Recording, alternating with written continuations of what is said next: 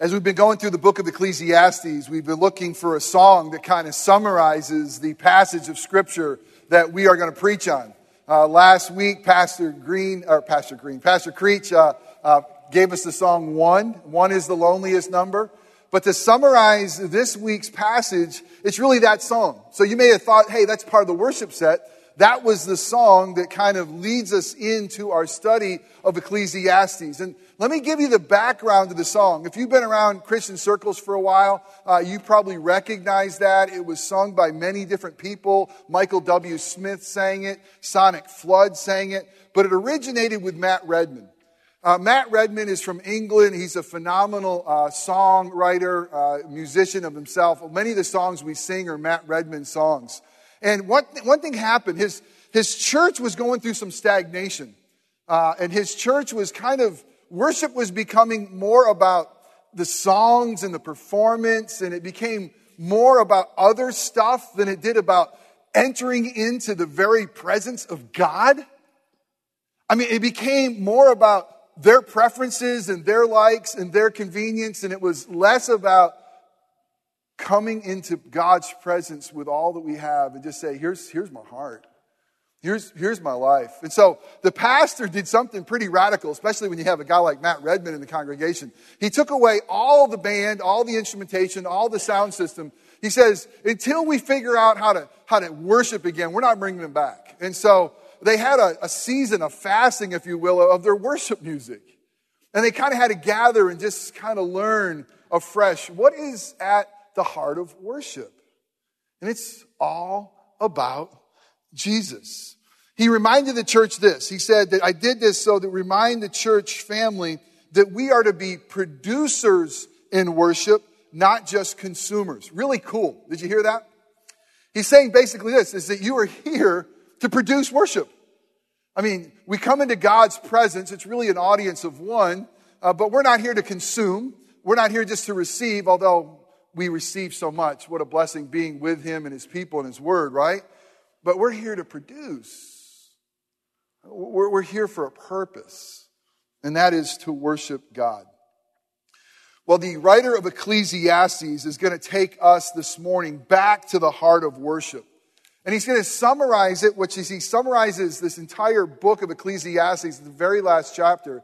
He says that at the end of the day, what life is all about is to have a fear of God and keep His commandments. And that fear of God is an interesting one to us. It's really saying this, that you and I should live our lives in trembling reverence to God. That we should know that there is a God who created all things, that this God has created us in His image, that this God loves us and is for us, that everything we do in life, I mean, here on Sunday morning and Monday through Saturday, everything we do in life should be God-saturated, right? I mean, God-soaked. It should come from the love of God and flow from the love of God, that we should have a worship in all of our life. That life is truly supposed to be worship of God. And all of our worship, well, how do we worship? We look to God's heart. Who is God? How does He love? And let God's heart shape our heart of worship. All right, let me give you a quick recap. We've been going through this book of Ecclesiastes, and I don't know about you. I hope you're enjoying it. I'm loving studying it and preaching it. It's a most unusual book in the Bible. It really is. It's peculiar in many ways because it's so bold. It's so authentic. It's kind of asks questions that sometimes you're wondering, can I ask that question in church? Is that okay for me to say that to God? Well, this gives us a book that's brutally honest. And what it is, it's an honest look at life under the sun without God. It basically looks around everything that the world has to offer apart from God, and it comes up empty. As a matter of fact, it says, vanity is vanity. Everything about life without God, it's just meaningless. There's nothing new. It's like Groundhog Day. There's nothing gained. It's just nothing remembered. Life apart from God, because He made us for Himself, is all vanity. And what the purpose of this book is kind of cool. It allows us to see the darkness. It allows us to see the brokenness that drives us to the light. I mean, the whole point of the book isn't for us to say, man, this stinks. The whole point of the book is to drive us toward God's Son. And realize that life in Jesus, life in the Son, nothing is vanity. Nothing. Everything has meaning. Everything has joy. Because God's Word tells us right here, it's great. It says that God is going to make everything beautiful in its proper time. So everything that we cry about, everything that we are broken about, everything that we see in ourselves, in our mirror, in our world that is broken and undone, God says He's come to fix it through the work of His Son. And don't be afraid and don't be saddened that Jesus has come. He's come to make all things new, starting with you and me. It's good stuff. And so this book is going to say, hey, life without Jesus, vanity. But life with Jesus is beautiful. It's hard, but it's absolutely beautiful.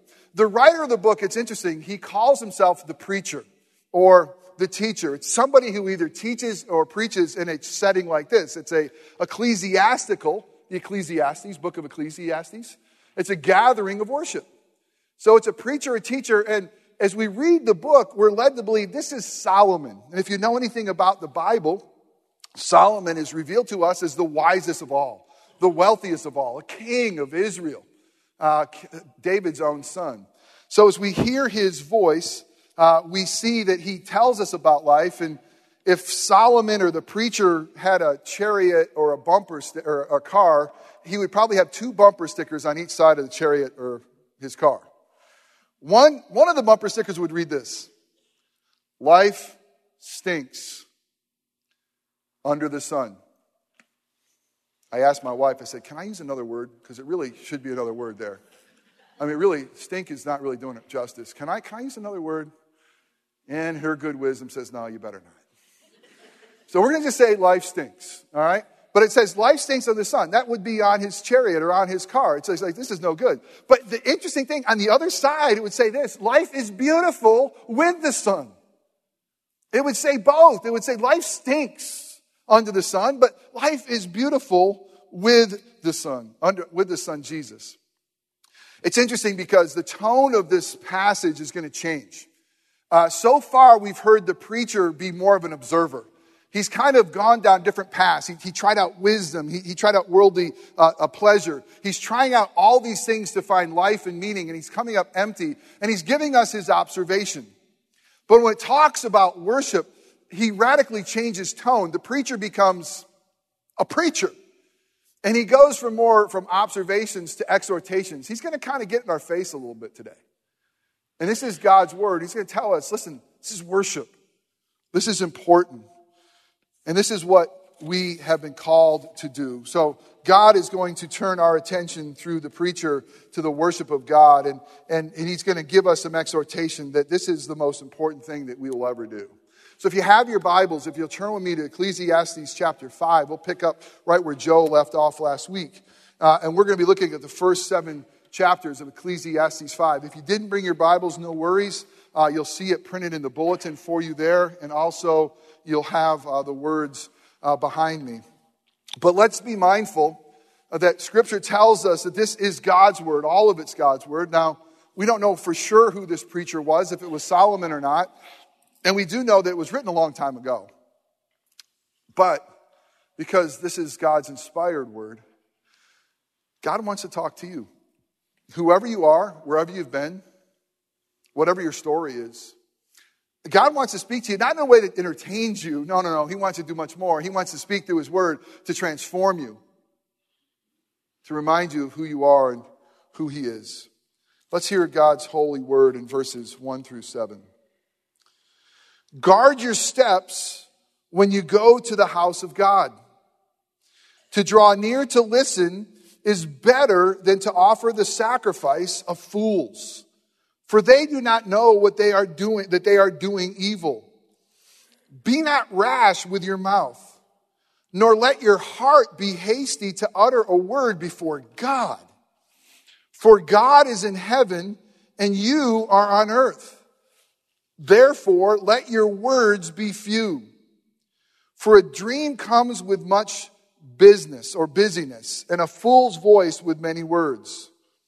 When you vow a vow to God, do not delay paying it, for he has no pleasure in fools. Pay what you vow. It is better that you should not vow than that you should vow and not pay. We quote that all the time to the new members who were taking their vows. Let not your mouth lead you into sin, and do not say before the messenger that it was a mistake. This is probably saying, messenger there is hard to translate. Is it an angel? Is it God? It's probably someone in the temple that represents God, that you're going to him now saying, oops, I made a vow, but I didn't really mean it. Kind of crossed my fingers back there. Why should God be angry at your voice and destroy the work of your hands? For when dreams increase and words grow many, there is vanity or meaninglessness or vapor. But God is the one you must fear. Let us pray. Father, clearly you have for us this morning some exhortations. Now, these aren't suggestions that you thought would be good for us to hear. These are things that you're telling us, you're commanding us to do. And so, God, you got to come and help us understand what is it you're asking of us. No, what is it you're commanding of us, demanding of us? Because we confess we see dimly. I confess as a preacher. I remember the first time I read this passage, I said, what in the world am I going to preach on? What does this say? What does this mean? And I thank you for your Holy Spirit and for those who have gone before me that have written about this, that brought to light what is at the heart of this passage. And God, I pray that each one of us would be able to see and to know what is truly at the heart of this passage, because this is at the heart of our God. This is about worship, worshiping you. So would you come and speak through a broken sinner like me, and would you be pleased to give us ears to hear your voice and minds to understand your word, and then hearts that embrace your truth. And God, would you be with us so powerfully that you give us feet to walk in a manner worthy of your name. The things that I say that are wrong or merely my opinion, may those things be forgotten and fall away quickly. But the things that are said that are true, that contain the good news of the gospel of Jesus Christ, use those things to shape us and to make us better worshipers, more like your Son Jesus, our Savior.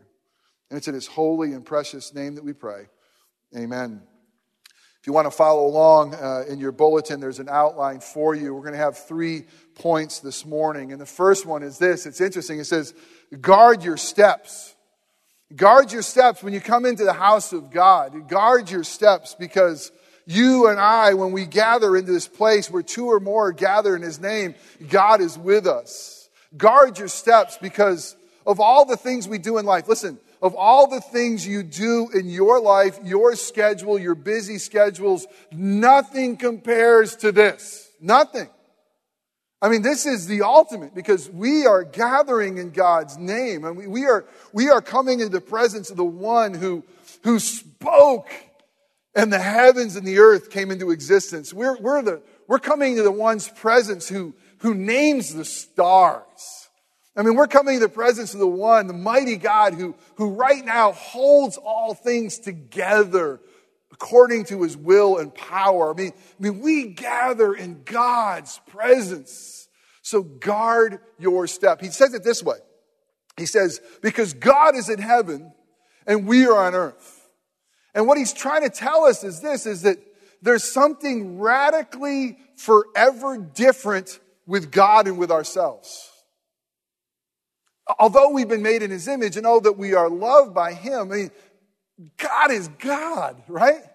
I mean, God is infinite and eternal and unchangeable, and God is glorious and mighty. He's God. He's in heaven, and we're here on earth. So guard your steps. Several years ago at a father-son baseball trip, we were making our way to Washington, D.C., and one of the fathers that were on the trip had an inside connection to the West Wing at the White House. We knew somebody who was working there, so we worked it out, and this great friend of mine is a planner and sent all the paperwork ahead so that we knew that we were going to make our way from New York to Philadelphia to Washington, catching baseball games all along the way. Fathers and sons, great tradition. Dads, if you have sons, do it. It's phenomenal. And we got to Washington, D.C. We worked it out so we could get a tour, not just like everybody else's tour of the White House. We got like the West Wing. So we sent our paperwork in, and it's like passports and documentation, and they don't just let anybody in there. You couldn't just walk in. I got in. You didn't. And so once you get there and you send all the paperwork in, then you have to go to the guard station, and then you waited a long time. They processed you for a long time. And I don't know what they were doing, but, it wasn't, again, even with the paperwork there, they want to make sure this is the West Wing. This is the most powerful corner, the most powerful house in the world. And they were letting us in. So eventually we were able to get escorted into the West Wing. And I tell you, you want to guard your step there. Well, you know me. I'm going to make my way around as fast as I can, right? Turn a corner, and I'm not kidding you, I almost knocked over the Secretary of State. At the time, it was Dr. Condoleezza Rice. I'm nose to nose with Dr. Rice. She recognized me. I recognized her. And and I was really thankful. I remembered that, Dr. Rice. Dr. Rice, good to see you, ma'am. I'm in the West Wing.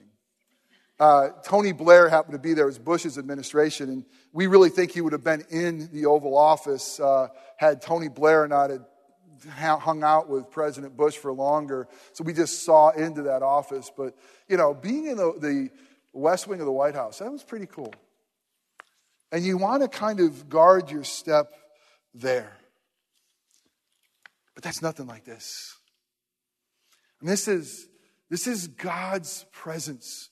We should have a reverence and awe every time we gather into God's presence. God has created us to be with Him. He desires for us to be with Him. But we always got to have reverence of coming to His presence. I got to tell you the truth. Going to the West Wing of the White House, it wasn't like they were excited for me to be there, right? And you kind of felt like you didn't belong. And you kind of felt like they couldn't wait for you to leave so they could get back to what they were doing, right? And so here's an important thing. When God says to us, hey, guard your step before you come into my presence, you start to wonder, does He really want me to come?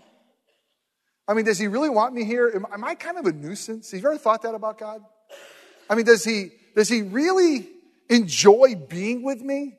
It wasn't like President Bush said, hey, Jakes, get in here, man. Tell me about what's going on in your life, man. What's new? That's not like our God. He's like, I want you to come.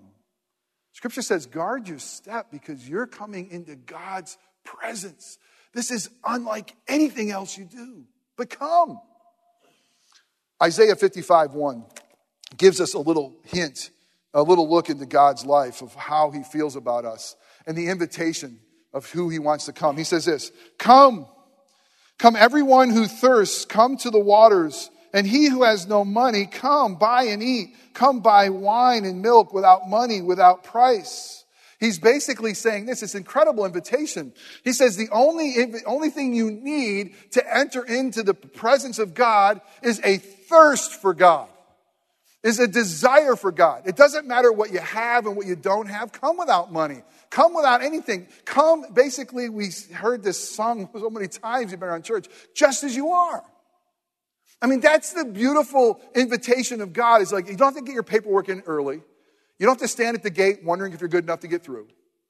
You don't have to wonder, is my life good enough? Do I qualify? Shoot, what about those bad, dark, ugly sins in my life? Oh, man, can I get in? He says this is the God of the universe. Listen, this is the God who created all things. This is God Almighty. He says, come just as you are. Oh, my goodness. What a privilege it is to gather in His name. What an absolute privilege. God has always desired to be with His people.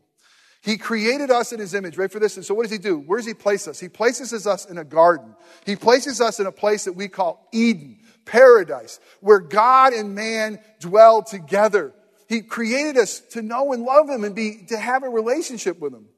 And even when we rebelled, and even when our sinfulness disqualified us from the garden, even when we were driven away from the garden, here's the beautiful thing about God. He didn't stop pursuing us. He didn't say, oh, forget them. They're a bunch of knuckleheads. I'll try something different. He said, I still want to be with them. I know their hearts. They're wicked. I know the inclination of the hearts. Every inclination is for evil. But I want them. I love them. I love my own. So what does God do? And the story of the Bible is this. The story of the Bible is of a God who loves you and wants to be with you. That's the story of the Bible. It's incredible. And the story of the Bible, the God who loves you, wants to be with you, he pursues you. And so when God's people were in slavery, he releases them in Egypt, and they cross through the Red Sea, and they go into the desert, and they wander in the desert, and they're in tents. And God says, hey, make me a tent. I want a tabernacle. Because why? I want to be with you. I want to put my name there. I want to put my presence there. I want to identify with you. Even in the wilderness, God says, make sure that I'm there too. I am. So when they eventually get into the promised land, what does God say? Make me a temple there. Make me a place because I want to be with you. I want to dwell with you. I want to love you and always be with you. But all those things pointed to the ultimate tabernacle. You know who that was, don't you? I mean, God so longed to be with us that he became one of us to be with us. I mean, it says in the beginning was the Word of God, and he was God, and all things were created by this Word, God. And this Word put on flesh. The Greek word is there. He tabernacled. He pitched a tent. He pitched a tent of flesh. Why? So he could dwell with us. That's amazing. Because God longs to be with us. Do you know that? We created for him. And now he says that in Christ Jesus, you ready for this? This is incredible. In Christ Jesus, he says, now you are a believer. You now are the temple of the Holy Spirit. God is making his presence known in you. Right now is a place where God and man meet and dwell is with his people. It's incredible. And it says in the end of the story, in the new heavens and the new earth, is it will finally descend and God will be with his people. You know what they can't find in the new heavens and the new earth? You know what's not there? A temple. You think, oh my goodness, why is there a temple in the new heavens and new earth? Because God will dwell with his people. It's incredible. Now guard your step. You're coming into the place of God. Guard your step. This is God Almighty, but he wants you to be here. He is in heaven and we are in earth. But listen, we are the place. You can understand, we are the place where heaven and earth meet. This is it. This is it. Until he comes in his fullness, this is the place where heaven and earth meet. I know it feels so benign sometimes. It feels so like, oh, that was boring. But the reality is, this is how he sees it. We're his people, bringing his spirit, singing his praises. And what a privilege is ours. The invitation was just come as you are. But what about the admission price? How do you go? Well, how do we pay to get into God's presence? They say that you don't show up to Chuck E. Cheese with a lot of cash in your pocket. You don't show up to worship without a sacrifice. I mean, you don't. I mean, in the Old Testament, you didn't get into God's presence without killing something. And it wasn't just an entry fee. It was really kind of more like a realization that you don't belong. It was like, guard your step. I mean, you have sinned. I mean, you are not holy. God is holy. God is in heaven. You are on earth. God is pure. You are impure. And so we come into God's presence. There needs to be kind of like an admission fee, if you will. There needs to be a sacrifice. There needs to be something. You just didn't show up to worship in the Old Testament without something to kill. Because either you were going to die or it was going to die. And you may want to say, well, that's really, really strange. But the Bible says that there's no forgiveness of sins without the shedding of blood. And only coming to holy God's presence, there needed to be a sacrifice. But the bulls and the goats and the lambs that they slaughtered and they slaughtered and they slaughtered. You get to the New Testament, they say, darn, they didn't work. Because the blood of goats and bulls, it doesn't take away your sins. Only the Lamb of God can take away the sins of man. Only God's blood can wash you cleaner than snow. Only God becoming man to become your sacrifice allows us to gain entrance into the Holy of Holies. What is the entrance fee? Well, it's the blood of the Lamb. Psalm 24 will say it this way. Psalm 24 asks a question that we all should ask. I mean, who can enter God's presence? It says it this way. It says, who can stand on God's holy hill, or who can ascend God's holy hill? I mean, who is good enough? Who's holy enough? Who's pure enough to come into God's presence? And we also say, dang, disqualified, no good, I am not worthy. But Jesus is called the King of Glory in Psalm 24. And this King of Glory, he's going to come and says he's going to open up the ancient gates. He's going to open up the door. He's going to provide the way. Jesus says it this way, I am the way. I am the truth. I am the life. There's no other way to the Father except through me. And it's amazing what it says about this King of Glory. It says that he's mighty in battle. He's a warrior. And then in the greatest story ever told, you get the gospel story. The one who's a King of Glory, mighty in battle, the valiant warrior. We see the truth about him. He becomes the man of sorrows. The King of Glory is a man of sorrows. The mighty warrior, he's the Lamb of God. I mean, it's incredible. I mean, who would have ever seen this coming? The ultimate espionage story ever told is the story of how God rescues you and me. How Jesus, the one who was rich, becomes poor so that through his poverty that we might become rich. He offers everything he has for us to come to him. So here's the point. Guard your step as you walk into the house of God. Guard your step because you're coming into God's presence. But he's saying to this, he wants you there. He's inviting you there, and he's provided every single thing you need to enter the presence of God has been given to you through Jesus Christ. Now you can boldly come into his presence. We just had the Gospel Coalition Conference here this last week in Orlando, and many of our staff members were able to go. And someone was talking about this King Jesus, this King of Glory. He said, this King of Glory is such an amazing king, is that you could wake him at 3 a.m. like a child and say, will you help me? And he will. I mean, this King, this Almighty One, is so intimate and near and dear. He's our big brother. He says, come to me, you who are weary and heavy burdened. Come to me, whatever you have. Come to me, whatever time you want to come. Come to me, anywhere, any place. I will listen, and I am for you, and I love you. Isn't that a great God? That's this King of Glory. And now the Bible tells us that when we come into his presence, you ready for this? That Romans 12:1. Let's take a quick look there. You don't come into God's presence without killing something.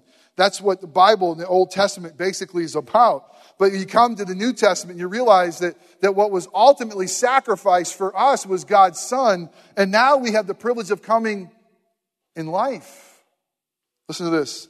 I appeal to you, therefore, brothers, by the mercies of God, to present your bodies as a living sacrifice, holy and acceptable to God, which is your spiritual worship. You see, we come not having to kill anything. We come offering our very lives as living sacrifices. As we were studying this text as a staff, Larry Shingler said that we were thinking, what would it be like to be in God's presence? I mean, what if our people really understood that we're going to have corporate worship in God's presence? Then he told a cool story. He said that for the Christian school in Tallahassee that he was a part of, that they would have, as a part of their auction, they would auction off a lunch hour with Bobby Bowden back in his heyday. Now, some of you Gators said, I wouldn't pay a dime for that, you know, and I understand. And you can go have lunch with Rod Zook or whoever you want to have lunch with. But anyway, sorry. I digress. You know, I mean, once I get college football, I mean, just somebody hit me. All right, anyway, let's get back on the point. But what would you pay? I mean, what would you pay for time with Bobby Bowden, especially for FSU fans? That'd be pretty cool, wouldn't it? A lunch with Bobby, an hour with Bobby? Some of you are like, no, wouldn't want to do it. But if you were there, would you want to talk or would you want to listen? Would it be about you telling Bobby how great you are? Or would it be hearing how he had so many successful seasons? See, when we come to his presence, we should listen. It's the next point. But before I leave this last one of guard your step, can I just also say, don't ever forget that God himself would move heaven and earth for you to be able to go into his presence. Every obstacle that sinners like you and me have in God's presence that keeps us from his presence, he's knocked down. He says, just come. But when you come, you guard your step, and you cover your mouth. Do you know people who love to talk? Okay, Jake, you're one of them. But I'm talking about people who don't really want to hear you. They just want to tell you about their stuff. And all they do sometimes is patiently wait for your mouth to stop so theirs can open and they can start talking. That you really know they're not listening. They're just talking. And he's saying this about our worship. We shouldn't come in here. It shouldn't be about us as babbling our words about God. That we're entering God's presence. Cover your mouth. It says, let your words be few sometimes. I mean, and just be in awe of the God who loves you, that's created all things. Come and listen. Prepare your hearts. It's not just, man, I like that song. I didn't like that song. Man, Jeff was great. He's terrible, whatever. Come and listen. I mean, enter into God's presence. It was interesting at this conference, I told you, the Gospel Coalition Conference, they had some breakout sessions, and they had Tim Keller give a breakout session. It had to be held in the main, there's 9,000 people at this conference. And the main breakout with Tim Keller is filled, and it was amazing. And he left time for questions. And a room full of people, you're not going to be able to get very many questions. And he said something interesting. He says, for those of you who are most narcissistic, who make your way to the mic, we'll answer your questions. And he was a little bit tongue-in-cheek. And I'm sitting there thinking, yeah, I'm glad I wasn't in line, So, because I'm a narcissistic enough to stand up in front of a bunch of people and ask questions. But one guy who stood up, I kind of made Katie a little uncomfortable because I started rumbling and grumbling at him.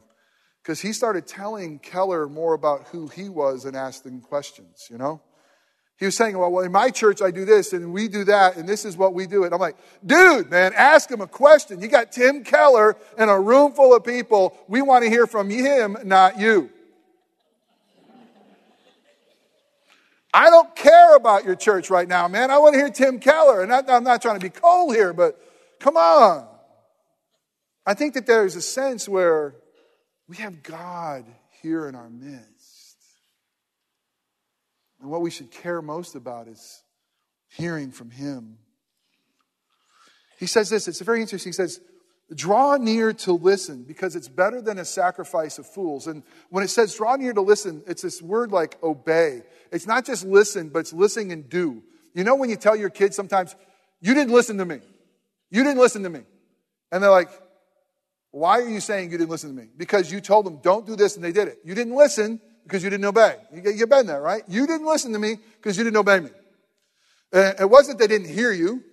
It wasn't that they didn't process what you said. They didn't listen to you, meaning they didn't obey you. So this passage of Scripture says it's better to listen to God. It's better to obey him than it is to offer a token sacrifice. I mean, don't think you can come in here and open up a checkbook and pay your way out of this. And don't think you're going to give something to God that's going to make him like you. He already loves you. You got nothing to offer. He willingly chooses to accept what you bring. Bring your best. And the sacrifice of fools is those who think that they can come and bargain with God, right? He says it's better to you to come listen and obey. What I want is your heart, not your stuff. I don't want a token. And then he says something that's pretty harsh.